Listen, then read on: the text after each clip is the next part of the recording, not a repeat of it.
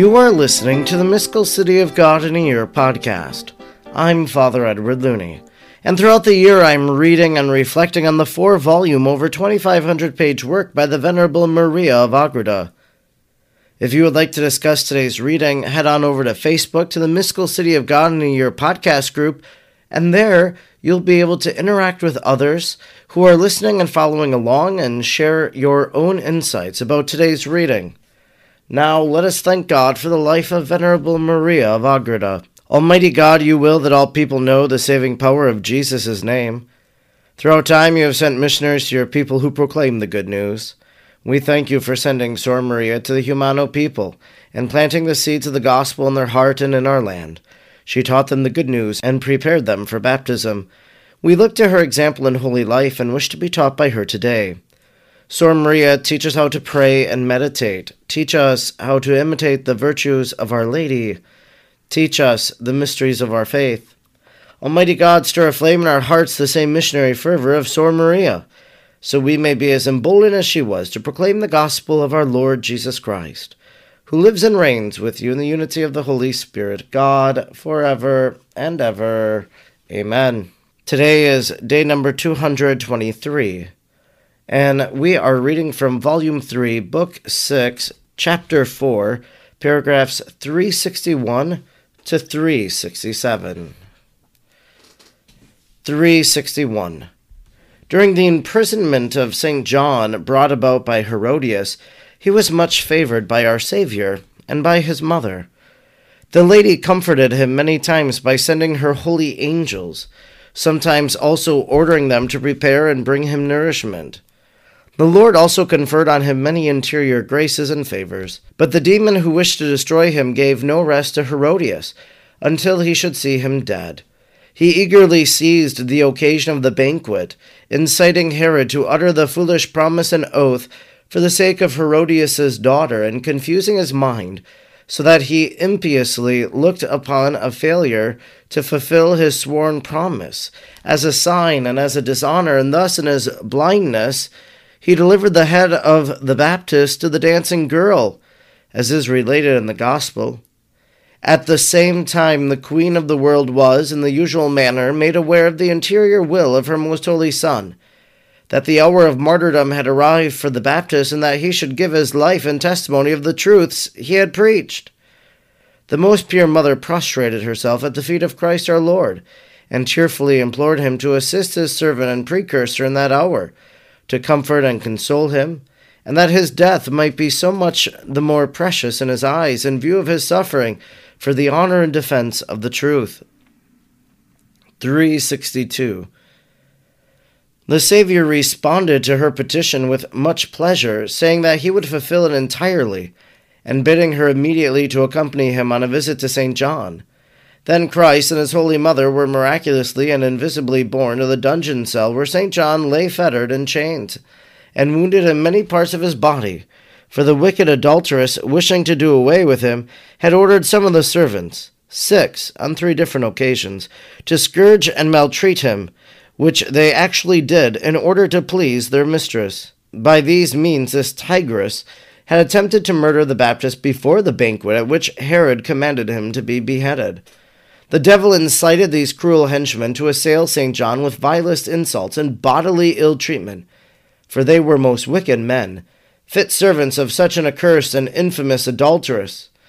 The presence of Christ and his Blessed Mother filled that foul prison of the Baptist with celestial light, while the other parts of the palace of Herod were infested by innumerable demons and sycophants more criminal than the state prisoners in their dungeons below. The cell of St. John was entirely sanctified by the presence of the Sovereign of Heaven, who were accompanied by a great host of angels. 363. As soon as the precursor beheld before him the Redeemer and his mother in the midst of the angelic hosts, his chains fell from him and his wounds were healed. With ineffable joy he prostrated himself on the ground, and in deepest humility and admiration asked the blessing of the incarnate Word and his Blessed Mother. Having fulfilled his request, they remained for some time holding divine converse with their friend and servant, which I cannot all repeat here, though I will mention some of what impressed itself more vividly on my dull mind. In kindest tone and manner, the Saviour said, "John, my servant, how eagerly thou pressest on to be persecuted, imprisoned, and scourged, and to offer thy life for the glory of my Father, even before I myself enter upon my sufferings." The desires are quickly approaching their fulfillment, since thou art soon to enjoy the reward of the suffering tribulations, such as I myself have in view of my humanity. But it is thus the Eternal Father rewards the zeal with which thou hast fulfilled the office of being my precursor. Let thy loving anxieties now cease, and offer thy neck to the axe, for such is my wish, and thus shalt thou enjoy the happiness of suffering and dying for my name. I offer to the Eternal Father thy life, in order that mine be yet prolonged. 364. The sweetness and power of these words penetrated the heart of the Baptist, and filled it with such delights of the divine love, that for a time he could not give any answer, but being reinforced by divine grace and dissolved in tears, he thanked his Lord and Master for the ineffable favor of this visit, which was now added to so many other great ones he had received at his hands. And with sighs of love from his inmost soul, he said, "My eternal God and Lord, I cannot ever merit pains or sufferings worthy of such a great consolation and privilege as that of enjoying thy divine presence, and that of thy exalted mother, my mistress. Altogether unworthy am I of this new blessing. In order that thy boundless mercy may be exalted, permit me, Lord, to die before thee, so that thy holy name may be made more widely known, and look with favor on my desire of enduring the most painful and lingering death. Let Herod and sin and hell itself triumph over me in my death, for I offer my life for thee, my beloved, in the joy of my heart. Receive it, my God, as a pleasing sacrifice. And thou, mother of my Saviour and my mistress, turn thy most loving eyes in clemency upon thy servant, and continue to show him thy favor as a mother and as a cause of all blessing. During all my life I have despised vanities and loved the cross which is to be sanctified by my Redeemer. I have desired to sow in tears, but never could I have merited the delight of such a visit, which has sweetened all my sufferings, gladdened my bondage, and makes death itself more pleasing and acceptable than life. 365. While they were yet engaged in this conversation, 3 servants of Herod entered his prison with a hangman ready to execute upon him the implacable fury of the cruel adulteress.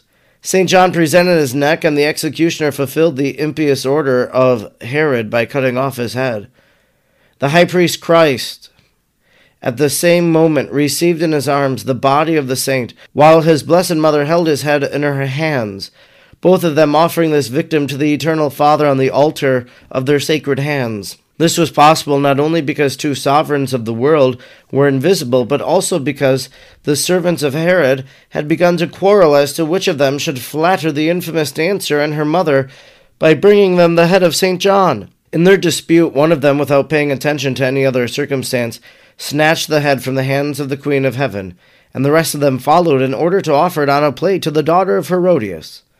The sacred soul of the Baptist in the company of the multitude of angels was sent to limbo, and its arrival renewed the joy of the holy souls there imprisoned. The sovereigns of heaven returned to the place whence they had come. Of the holiness and excellence of the great precursor many things are written in the Church, and although I have been informed of several other mysteries concerning him which I could relate, I cannot depart from my original purpose, or extend this history in writing of them. I wish only to say that the fortunate and blessed precursor of Christ received great favors at the hands of Christ the Redeemer and his Holy Mother during the whole course of his life, in his happy birth, his stay in the desert, his preaching, and in his holy death. Such wonders were wrought for no other man by the right hand of God. Instruction given to me by the most holy Queen, Mary. 366. My daughter, thou hast been very short in describing the mysteries of this chapter, yet a great lesson is contained therein for thee and all the children of light. Write it in thy heart, and notice well the great difference between the innocence and holiness of the Baptist, who was poor, afflicted, persecuted, and imprisoned, and the abominable wickedness of Herod, the powerful king, who was flattered and served in the midst of his riches and base pleasures. Both were of the same human nature, but entirely different in the sight of God, according as they used ill or well their free will and the created things around them. The penance, poverty, humility, contempt, tribulations of St. John, and his zeal for the glory of my divine Son merited for him the singular favor of dying in our arms. Herod, on the contrary, by his hollow pomp, his pride, vanity, tyranny, and wickedness, was struck down by the minister of God, in order to be punished in the eternal flames. Remember that the same happens now and always in the world. Although men do not pay attention to it or fear it, they fear the vain strength of the world, not reflecting that it is but fleeting shadow and withering grass. 367. Just as little do men think of the ultimate end of the abyss into which vices draw them, even in this world. Although the demon cannot take away man's liberty, nor ever completely sway his free will, yet by leading them in so many and grievous sins he obtains such an influence over it, that he is enabled to use it as an instrument of the evil he proposes. In spite of witnessing so many and such terrible examples, men remain callous to the fearful danger to which they expose themselves by their sins in imitation of Herod and his adulterous concubine. In order to cast out souls into this abyss of wickedness, Lucifer meets them with the vain pride and honor of this world, and with its base pleasures, representing them as alone important and desirable. Thus the ignorant children of perdition loosen the bonds of reason in order to follow the degrading pleasures of their flesh, and be enslaved by their mortal enemy. My daughter, the Savior, and I have taught the way of humility, of contempt, and tribulation. This is the royal road on which we first walked, and of which we have set ourselves up as teachers. We are the protectors of all the afflicted and ill-used, ready to assist by miraculous and special favors all those who call upon us in their necessities. Of this assistance and protection the followers of this world and its vain pleasures deprive themselves, since they have the way of the cross. To the cross thou wast called and invited, and on account of it thou art favored with the sweetness of my loving guidance. Follow me, and labor to imitate me, since thou hast found the secret treasure, Matthew 12:44, and the precious pearl, for the possession of which thou must despise all that is earthly, and give up all human freedom insofar as it is contrary to the pleasure of my most exalted Lord. This concludes our reading today for day number 223. We've been reading from Volume 3, Book 6, Chapter 4, paragraphs 361 to 367. I always am impressed by Our Lady, who sends her angels to different people, just as she sent her angel to John the Baptist while he was in the desert, just as she sent her angel to Jesus when he also was undergoing his temptation. And now we heard today that the Lady comforted him many times, comforted John the Baptist by sending her holy angel, sometimes also ordering them to prepare and bring him nourishment. And it just makes me think, and I've said this probably many times in reference to this, but we can also send our guardian angel somewhere. If you have someone that is sick in a different state and you're unable to be there, of course, call them, yes, talk to them, but maybe send your angel there to help them and assist them for a moment. Just as Our Lady sent her angels, you can send your angel to your student, to your child who is off at college. Send my guardian angel this night to protect them. And surely God will look favorably upon that request. And John the Baptist is beheaded in the reading that we heard today, and Jesus said to him, John, my servant, how eagerly thou pressest on to be persecuted, imprisoned, and scourged, and to offer thy life for the glory of my Father, even before I myself enter upon my sufferings. You would have to think that for the apostles who know St. John the Baptist, who see the relationship, perhaps, of Jesus and John the Baptist, that as they know that John the Baptist is beheaded, that they realize the one that they're following could follow a very similar fate. John the Baptist is the precursor. He goes before Christ in everything. And for John the Baptist, even in death, he goes before Jesus. He prepares the way.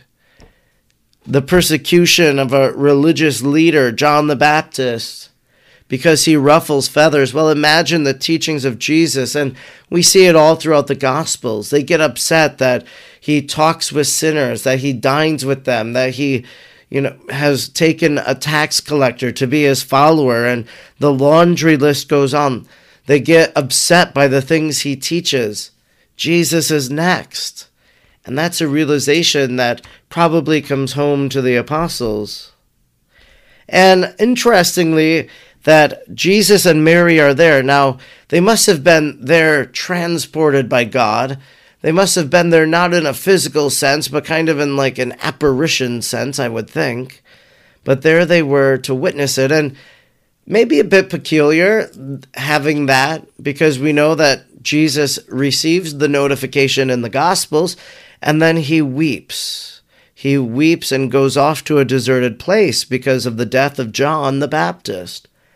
But even if Jesus was there, and then he receives the news, it kind of opens up that mourning once again. As we consider the death and martyrdom of John the Baptist, the mourning of Jesus and his Holy Mother, maybe we think about how we've mourned the deaths of others.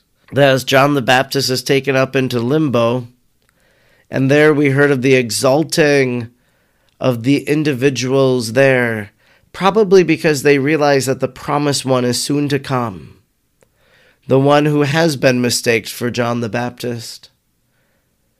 That in our mourning, we can be consoled by the promise of eternal life given to that person we love, and knowing that one day we will rejoice when we are reunited. I'm Father Edward Looney, and throughout the year I'm reading and reflecting on the 4 volumes of the Mystical City of God. I'm grateful you joined me today, and I hope you'll join me again tomorrow. Until then, may God bless you, and Mary pray for you.